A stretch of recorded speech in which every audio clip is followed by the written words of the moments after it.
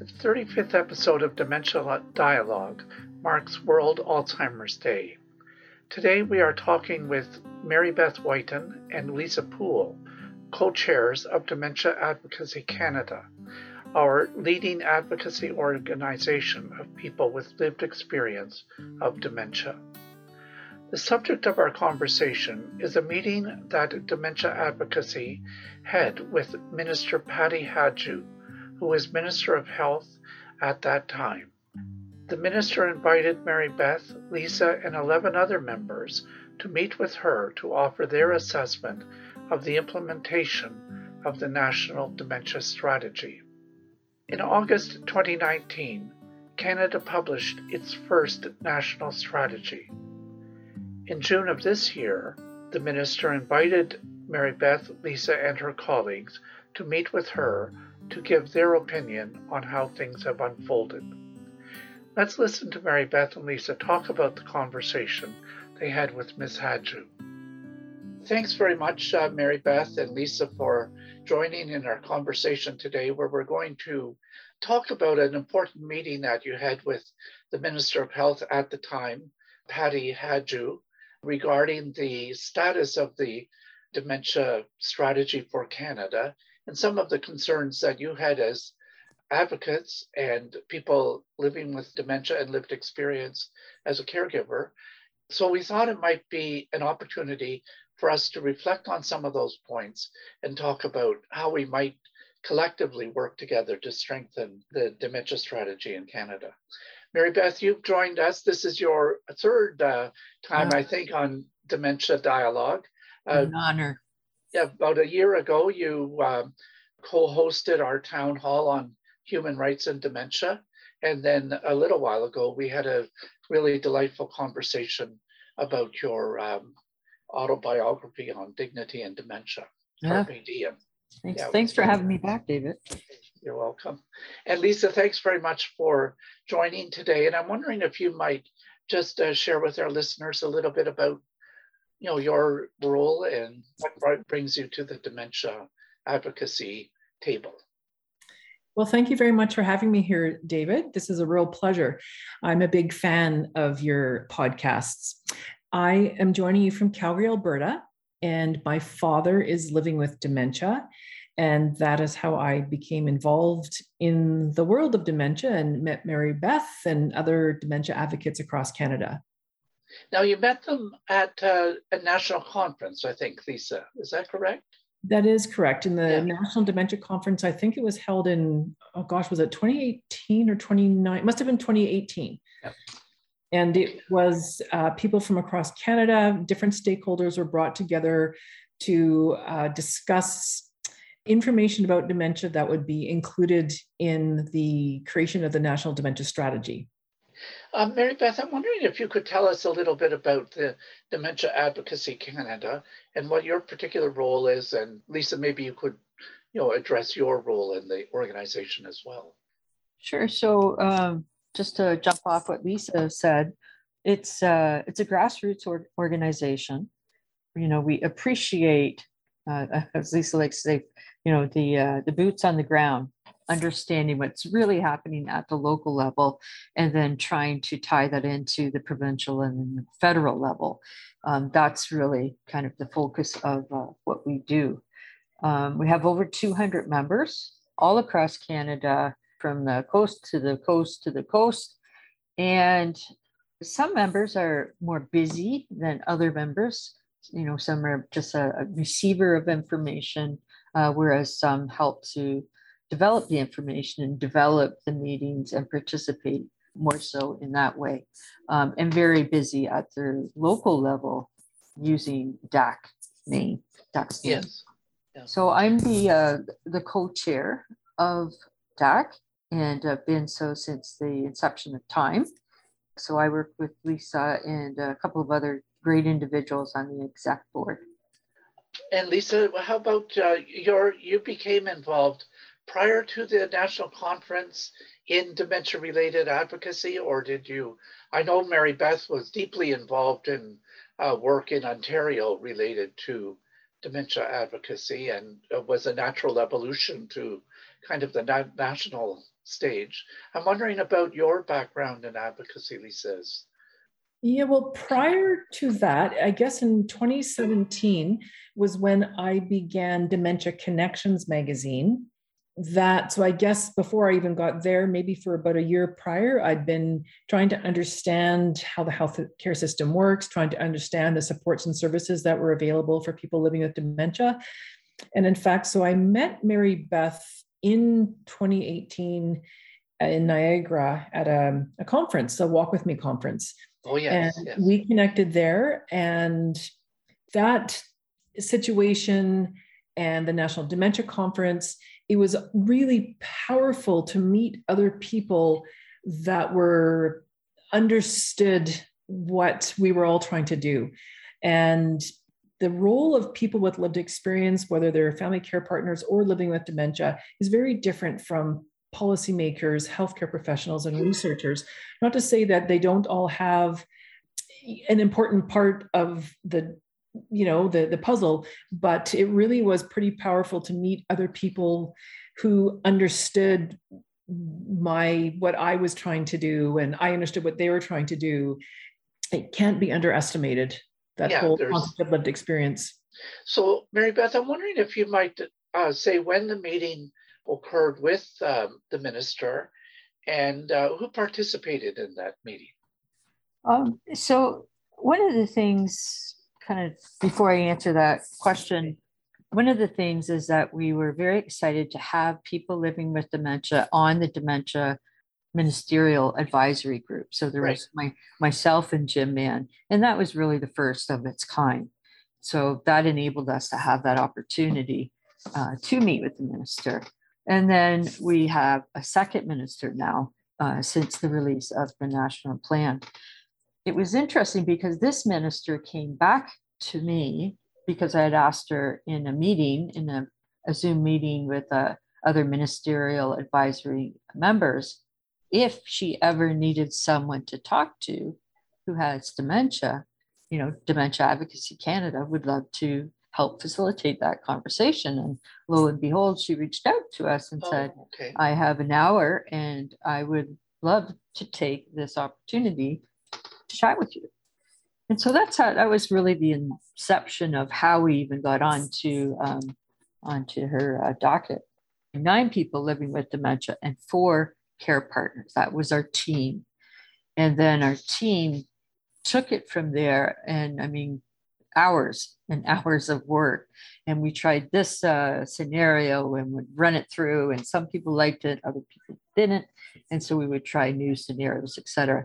So it was really, the crew really did take it very seriously, recognized as an opportunity to help influence the Minister of Health. And finally, we kind of landed on some of the facts that we wanted and how we wanted to present it. So it was definitely a lot of work, but we were happy with how we ended up with our framework. Well, that's interesting. I did not know that the invitation, as it were, was initiated by the minister. So in your presentation, you focused on 2 particular areas. One was around the challenges that you perceived overall in the way the strategy was unfolding, and then made some recommendations in 3 specific areas where you thought there was real opportunity for a change and progress, I guess you could say. I'm wondering if you might highlight what some of the challenges were that you brought to the attention of the minister. One of the big things that we really wanted the minister to understand is that we know that there is a really good strategy plan created. It's already there. So, we get a good check mark. You get an A for that. And we feel that the plan itself is good. However, the implementation of that really good plan, we felt it has failed. And so using school grade levels, A or D, so we gave an A to the national plan itself. And then we told the minister that for its implementation, it would receive a D. Those are pretty big words to have being thrown at you if you're the minister, I would think. And, she really did handle it with grace when she heard it. And then the other thing is we felt people are not taking the responsibility necessary for the lack of quality care and social support for people impacted by dementia. So going back to, yes, it's federally owned, and, yes, we have provincial responsibility, but at the end of the day, we can't shirk it. We can't go, oh, well, that's the federal responsibility, that's theirs. We really need to come through and say, let's take responsibility of this as Canadians. Now, you mentioned in your presentation about the strategy not being referenced by the Prime Minister in his mandate letters to the various ministers. And I'm wondering if you might just elaborate on the importance of that process and if the minister responded to that point in any way. From our understanding, if something isn't specifically mentioned in the mandate letter, then it's not going to be a priority for the minister of that portfolio. So the fact that dementia was absent from the mandate letter of the Minister of Health and every other minister, yes, really sent us a message that it's not a priority for the Prime Minister and this government. And so we were trying to help the minister understand the reasons why we believe that it should be a priority. And I think the minister handled it very well. As Mary Beth said, she was really gracious. She certainly, at no time, no matter how critical we were, she didn't argue with us. She generally, said, yeah, you guys are right. Whether that's going to translate into action is another conversation. After the challenges were referenced and brought to her attention, you then made some specific recommendations in 3 particular areas. So the first one was access to rehabilitation immediately upon diagnosis to help people retain their independence. And, it's interesting that Dementia Alliance International is still pushing this rehabilitation. Yes. Yet, I think, unfortunately, Canadians are not embracing it and not really understanding the value that rehabilitation has for someone with dementia. We brought it up, and you may be familiar with UQuest, which is yes, out of Calgary. And so we gave that to the minister as a great Canadian example of what can happen with rehabilitation and use that as a guideline. The second thing that we asked for was a creation of a clearly defined health and social support pathway from diagnosis through to end of life. And that includes dementia-specific system navigators with local knowledge and the ability to make referrals. That's a big mouthful. So, we're asking for things that we have asked for since I have been diagnosed, which is 9 years ago. We're asking the exact same thing, which is actually kind of it's too bad we are asking the same thing. System navigators as well. It's incredibly important to us, and therefore we keep trying to bring it up any chance that we can. And there's all kinds of really good examples of system navigators with other diseases. So this isn't, pulling something out of the air that we think can work. It's been proven to work. And so that's another important. The local knowledge, we know what that's like. It's piecemeal. So basically two lines, but it holds a lot of stuff. And then the third and the final one was recognizing the needs of people impacted by dementia beyond healthcare. It's not just about our health, right? There's all the emotional stuff to it as well. Yes, and the practical parts of income support programs, housing options for people that are, fall outside of the jurisdiction of one minister and then falls through the cracks because it's not a big enough issue in a large ministry, but it is a very big issue in the experience of people that have the condition. Yeah. So and it does, David. I think Lisa's going to take it from here, but it really does cross all those ministries. And to your point, if we're not kind of duct taped all together, then it does fall through the cracks. Lisa, one of the recommendations bolded in the document was around the formation of an all-party caucus. What lay behind that recommendation of an all-party caucus? What was the thinking behind that? Because it is fairly unique in some ways that should be a recommendation about how to move forward. Well, as Mary Beth just mentioned, dementia is more than just health, and people living with dementia don't want to be defined by dementia. And so dementia is a non-partisan condition, and it requires the collaboration of all the federal ministries and all levels of government. And when we started preparing for our meeting with the minister, we went through all the different departments of the different ministries, and it was actually quite fascinating without really digging very deeply. There's the Minister of Aboriginal Affairs, the Minister of Infrastructure and Communities, Minister of Finance, of Employment, Workforce Development and Disability Inclusion, of Diversity and Inclusion and Youth, Ministry of Families. I mean, we can go on and on. So, but we need all those ministries working together around the issues that pertain to dementia. And you think then, if we have that kind of cross-party and cross-ministerial collaboration, then we can probably have a better chance of implementing the National Dementia Strategy. And as Mary Beth said, it actually is an excellent strategy that Canadians should be proud of. And a lot of really good work, a lot of smart people were involved in creating the strategy. And so it is deeply disappointing to think that, first of all, their time and all the money invested in creating the strategy is basically wasted, but also a roadmap exists of what should and could happen to improve the lives of people living with dementia and their families. And we are very confident that if the entire strategy is implemented, it will actually end up saving Canadians money. What is your sense of the interest that other parties have in this particular issue of dementia and the national strategy?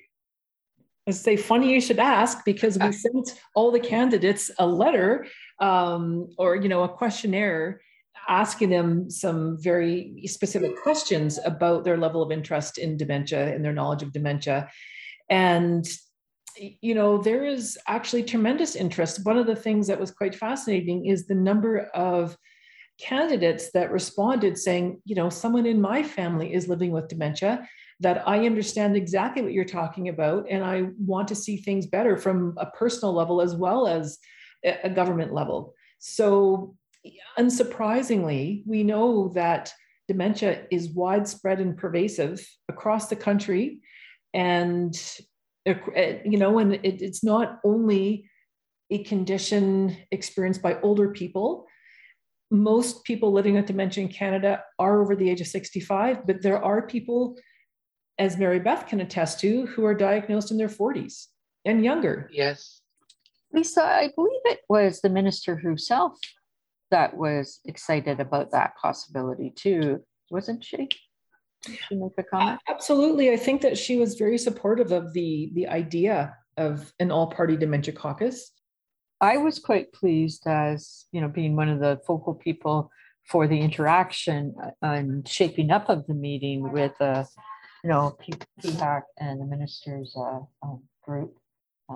I do think they gave us a fair shake. Yes. And I firmly believe they did it with grace and with really wanting us to be the best that we could be. So allowing whatever, they could allow to help us do that.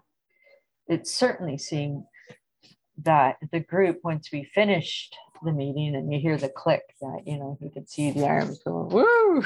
And, it was an exciting event, and you don't get too many of those of that magnitude when you have dementia or being a care partner. So But I'm wondering if you might comment on where Dementia Advocacy Canada is heading post-election. I think that we will reach out very quickly to whomever is leading the health portfolio and the portfolios of all the other ministries that we mentioned that we think intersect with dementia. And just to make sure that, you know, they know we're here. We want to offer our services. We want to be a resource. Like, we want to work with the people in decision-making capacity. We want to help inform, you know, program and service development. And so that's what we will do after we know the results of the election. How about in terms of people getting involved in some of your work? If people want to get involved, we still welcome them. We try to find what people's passion is, in what capacity. And Mary Beth was mentioning earlier, some people just want information. They just want to be part of something. Other people have a real bee in their bonnet, and they have something specific that they want to work towards. And so we just try to, you know, give them the tools and resources that they might need to go further with whatever idea they have, or to match them with other people who share their interest. So we try to be a flat organization. We don't want to tell people what to think or what to do. We're just trying to be a connector across the country, so that if you live in the Yukon, for example, of Whitehorse, you can find other people who share some of your concerns. You can have an idea exchange, even just support one another because you understand what each other is going through. That internal strength really helps fight stigma. You know, that's one of those things that you can alter the way you provide advocacy as your dementia gets worse. But it's that feeling good. It's feeling like you're contributing, not just to yourself, but to you know, people down the road. And that's powerful. You know, when we talk about medication, advocacy's, for me, my number one medicine. We like to encourage everybody to speak up and to feel comfortable sharing their experiences, and that there's no right or wrong experience, and that we can all learn from one another. But if we don't speak up, then it makes it harder for things to change, because we're the ones who know what it's like to be in this experience. And the people who are trying to help, they, I believe, have the best of intentions and they want to help, but we need to help them understand what that means. And David, that's why those 13 people that spoke to the minister, we'd love it to get their stories out, because they're 13 very different stories.